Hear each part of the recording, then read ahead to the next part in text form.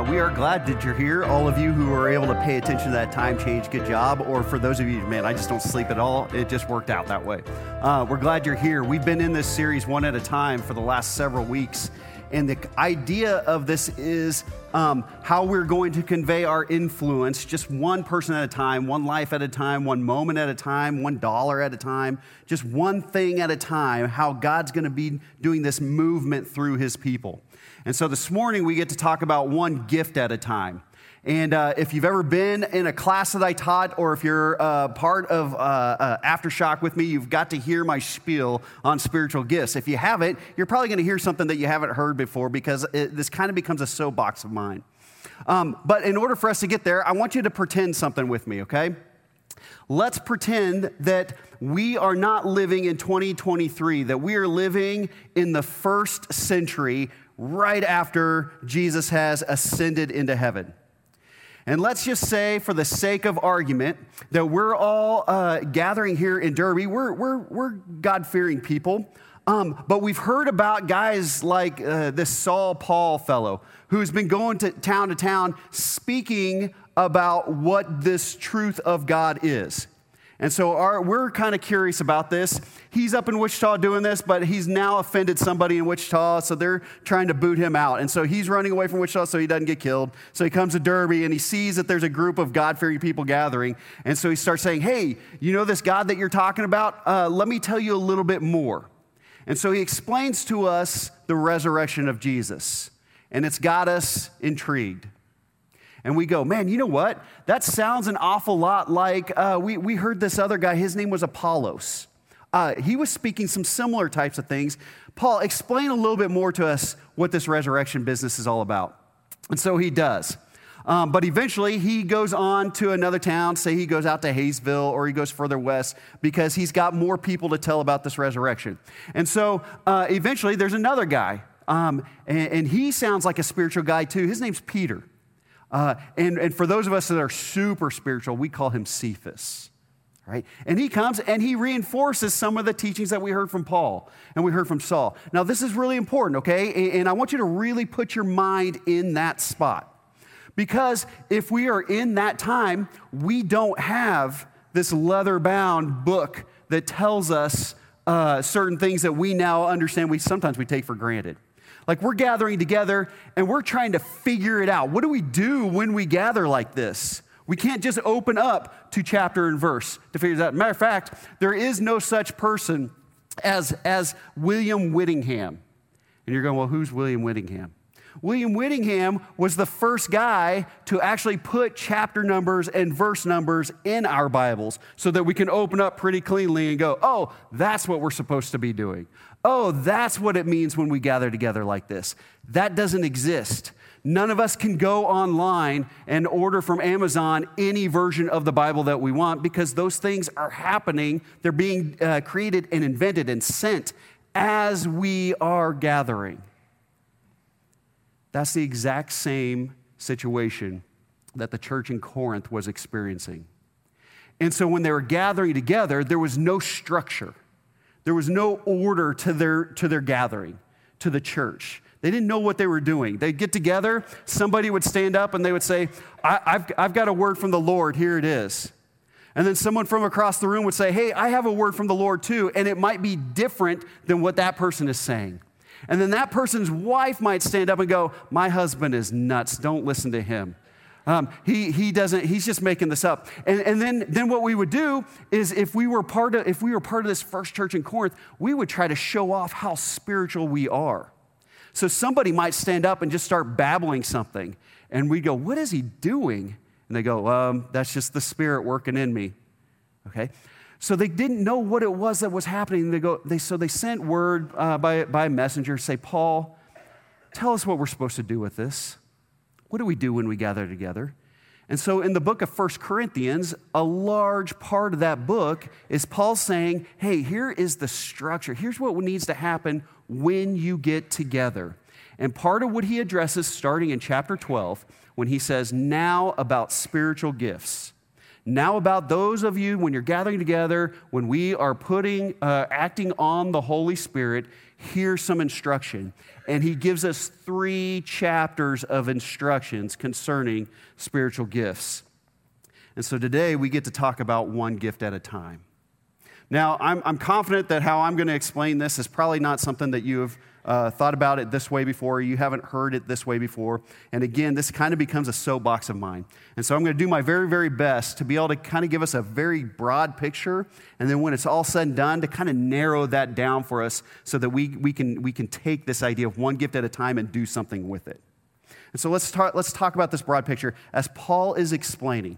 We're going to be in 1 Corinthians here in just a little bit, but there's going to be a lot of different scriptures that kind of feed into that as well, because we need to have a pretty firm grasp when we're talking about spiritual gifts of what's going on, because I think we sort of skewed from that over the last several years.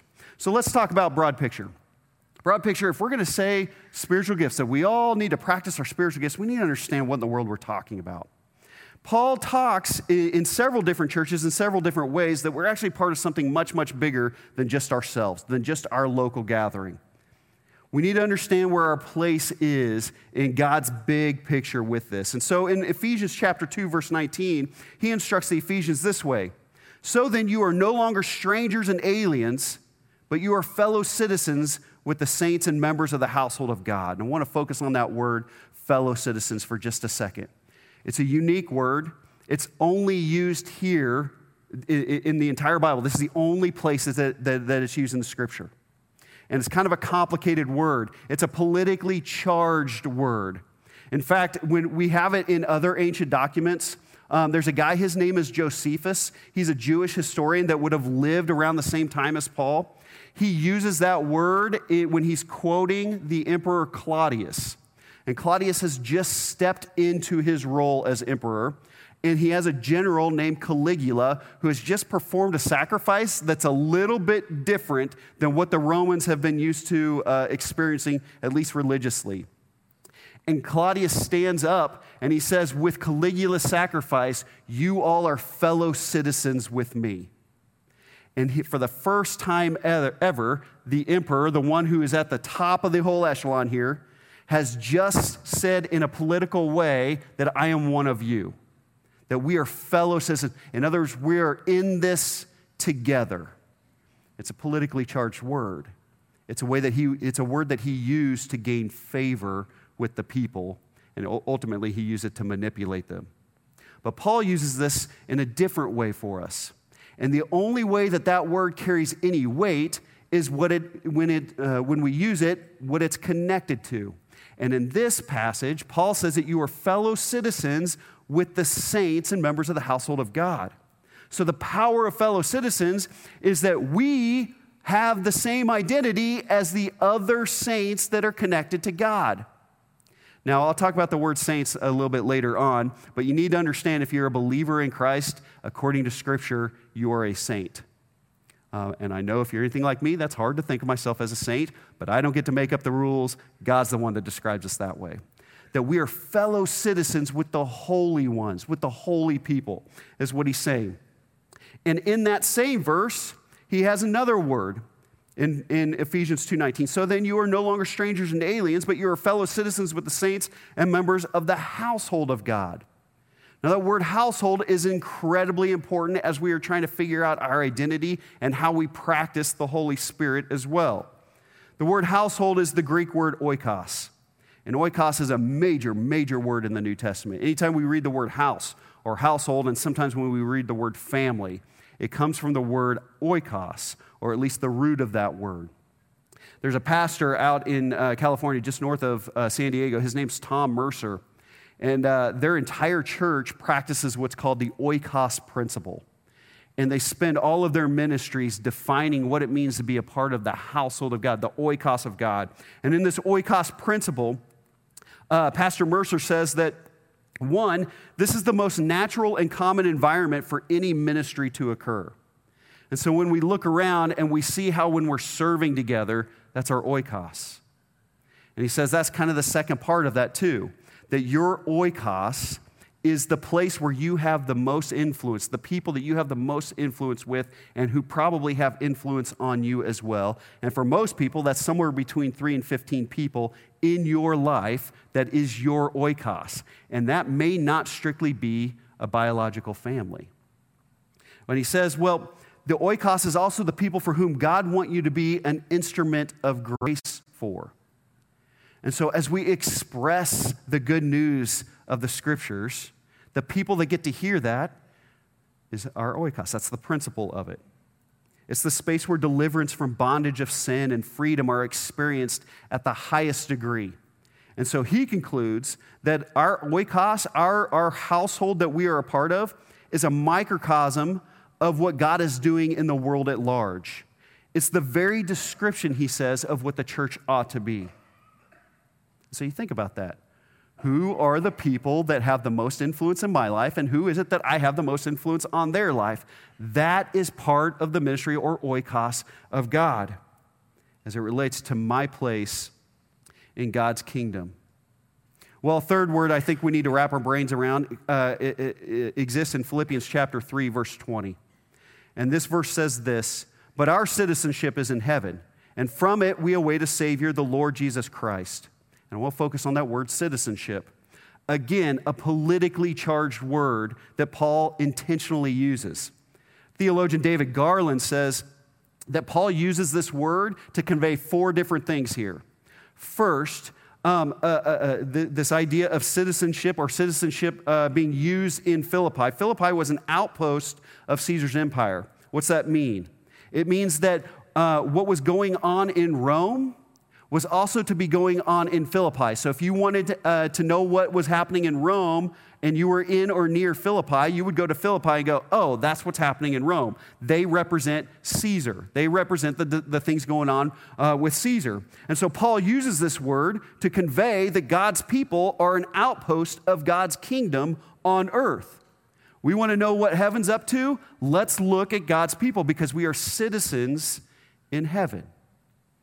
He says, secondly, that this word conveys with it that you have the rights and the privileges of citizenship. So if you were a Philippian, you would still get to experience the rights and the privileges of a Roman. Well, spiritually speaking, as citizens of heaven, we get to experience the rights and the privileges of heaven. What's that mean? That means we get to experience the love of God. We get to experience the belonging of God. That our worth is defined by heaven. And that our security is firm with our citizenship in heaven. Well, finally, he says that it's important to realize that not only was Philippi an outpost of Rome, but it was also a Roman colony. And Roman colonies were defined as miniature Romes. Miniature Romes. And so the church then, in the same way, exemplifies the values of the heavenly realm. And so that's our broad picture here, that we belong to something that's bigger than just ourself, that we are part of a greater kingdom of God. And it's important for us to remember that as we talk then about spiritual gifts, because the Corinthians go, okay, we're a part of this heavenly citizenship thing, but Paul, you talked to us at one point about spiritual gifts. What are we supposed to do with all of this? And so in 1 Corinthians 12, Paul says, now concerning the spiritual gifts. And so what is a spiritual gift? And this is where things just take off for us. This is where things take off for us. First of all, if we're going to talk about one gift at a time, we need to know this, that one gift at a time is a movement then from consuming to contributing. That when we talk spiritual gifts, we're talking about how we contribute to the kingdom as a citizen of heaven, as a fellow citizen with the other saints, and as part of being in God's household. But unfortunately, the church has become a place that we consume. That Christian has become a genre of things that we purchase or a product that we seek out. How many of us have come to church and say, man, what do they have for me today? Or how many of us have left a place going, he didn't really give me anything today. they didn't really feed me today. I think this is what happens when Christian becomes a genre. I think this is what happens when church becomes something to be consumed. We tend to make what is very, very simple in the gospel, and we've made it very, very complicated when we've turned it into a product that we got to package. When we start comparing churches, that this pastor is better than this pastor, or this message is better than this message, and we completely complicated the simplicity of the gospel. Our spiritual heritage is simple. Our citizenship with fellow saints is a simple message. The direction in the Garden of Eden, stay away from one tree. Simple. The cost of disobedience to that was death. That's a simple message. The plan of redemption is that Jesus buys us back with his ministry and the cross and his resurrection. That's a simple message. The price of that redemption was his death. The message of the cross was his unconditional love. And the essence of that salvation is God's unfathomable grace that we heard from Ariel just a little bit ago. That's a simple message. But when we start acting like we're consumers, if I were to stand up here like I have something to sell you and you're my customer and I'm trying to convince you to buy it, we've complicated what is simple. And so our goal then is to move from consumer to contributor. It's that we ask ourselves, how can I move from a spectator to a fellow citizen with the saints? And I think we simply do it by seeing a need and meeting it. That's it. We see a need and meeting it. And when we do that as citizens in heaven, that's exercising spiritual gifts. That's exercising what God has given us. And the gift is his Holy Spirit. You see, the life of the believer finds its meaning and purpose in association with God's kingdom. The purpose is expressed by the Holy Spirit through the life of the Christian. It's not something to be consumed. Christianity is not a product to be sold and managed. Faith is not just an agreement then about a set of propositional phrases and then we convince each other of those. But it is a participation with Christ, and as we'll see in 1 Corinthians 12, for the building up of one another. You see, faith in Jesus Christ is at once then a denial of the self and an involvement in the work of God in the present time. So how do we define spiritual gifts then? How do we define that kind of concept? Luckily for us, Paul does this in 1 Corinthians 12. In verse 7, he says this, "To each is given the manifestation of the Spirit for the common good." And that's it. If you walk away with anything this morning, walk away with that. What is a spiritual gift? It's a manifestation of the Holy Spirit in the believer in Jesus Christ for the purpose of the common good of the church. In some translations, they translate it as for the edification of the church. It's the way that the Holy Spirit works inside of the believer, not for the believer's sake, but for the others that have gathered with us, for the saints of the church that have gathered with us. Your spiritual gift is the way that you are able to reveal the Spirit working in you to build one another up. See, spiritual gifts then can't just be about our talents and can't just be about our abilities, because the talent is about the individual. And ultimately, the talent doesn't really require the Holy Spirit anyway. But a spiritual gift is about the Holy Spirit. What do I mean by that? Well, it can't be natural talents. And I've heard this over the last 30 years described this way more than anything else I've ever heard. If it's about natural talents, honestly, then my spiritual gift is sarcasm and procrastination and something else I'll get to a little bit later on. It can't be about what we do naturally because the Holy Spirit is supernatural. It's the way that the Holy Spirit works in you for the building up of the church. It's the way that you are able to contribute then to the movement that God does in his church. If it's just about natural talents, man, I think about Moses. When he confronts the burning bush and God says, "I'm going to send you to deliver my people." And Moses starts stuttering. "God, you're going to send me to do this? I can't even speak in front of people." He's like, don't you understand? I don't have the natural ability to be able to do this. And he says, "Man, I'm going to do this through you. It's about my work going through you." I think about Jeremiah. Jeremiah, who prophesied to a bunch of people, to the Jews, saying, if you guys continue this way, God's judgment is going to land on you. And so they threw him in prison. Because my natural ability, my talent is to go to prison. And he says while he's in prison, God, I don't want to do this anymore. I'm not any good. Clearly, I've landed in jail. And he says, but your word is like a fire that's built up in my bones, and I'm weary of holding it in. See, a spiritual gift is about the Holy Spirit. It's not about the individual. It's also not a personality trait. I get asked all the time I get asked, hey, Nick, do you know any good spiritual gift assessments? And I said, I think there's only one that's actually useful. I don't think any of our modern spiritual gift assessments actually tell us what our spiritual gifts are. I think those assessments tell us what our personality is. And a spiritual gift may be something that's very different than your personality. But I think if we're going to go and try to assess how the Holy Spirit's working in us, that there's only one place that we go, and it's the same place that Paul went. I think that since we have direct access to God through the Holy Spirit, that's what we ought to use. I have seen too many times the most introverted of people God put in front of the biggest crowds. And I've seen too many times the most extroverted of people, God silencing them, and they start working with their hands. The Holy Spirit may work in something that's counter to your personality. And those assessments really tell you more about you and less about God and what the work is that He's doing in you. Where do we go to get these gifts? Man, Paul tells us, turn to God. It's the manifestation of the Holy Spirit in you for the building up of the church. Look at the church, see a need, and try to meet that need.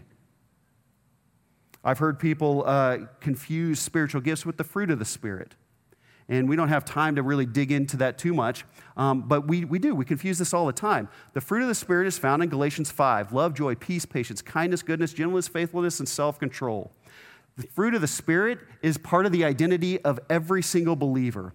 And the fruit of the Spirit tells us more about spiritual maturity. The gifts of the Spirit tell us more about spiritual ministry. The fruit of the Spirit is God's work in us. The gift of the Spirit is how we reveal that out of us and how we use that fruit to serve in the church. All of us are called to love, joy, peace, patience, kindness, goodness, gentleness, faithfulness, and self-control. But not all of us are called to every single spiritual gift. God works in all of us in a different way, but it's about His work and not ours. And finally, I've heard people tell me all the time, or they've used this concept of spiritual gifts really as an excuse to get out of ministry, when spiritual gifts is the very reason why we do ministry or how we do ministry. I've heard this all the time. You call us to evangelize, or you told us we should go tell our friends about Jesus, but evangelism isn't my spiritual gift.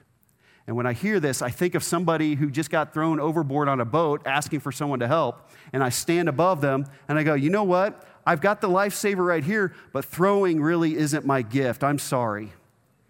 It's the same idea. We see a need and we meet it. That's how the Holy Spirit manifests Himself in us. That's how He does that. And so we do. We throw even if we're not good at throwing. We jump in even if we're not great at swimming. We do that because it's not an excuse. John 3:8 says, the wind blows where it wishes and you hear its sound, but you do not know where it comes from or where it goes. So it is with everyone who is born of the Spirit. The word wind and spirit is the same word. And we need to pay attention to that. So for us to figure out what's going on or what our spiritual gift is, we need to set our sail up and let the Holy Spirit grab it. And we go wherever the Spirit goes, even if it's not our natural ability, even if it's not our personality. Instead of excuses, let's sail with the Spirit. Paul says it a different way in Ephesians 4:12. He says that a spiritual gift is used to equip the saints for the work of ministry, for building up of the body of Christ.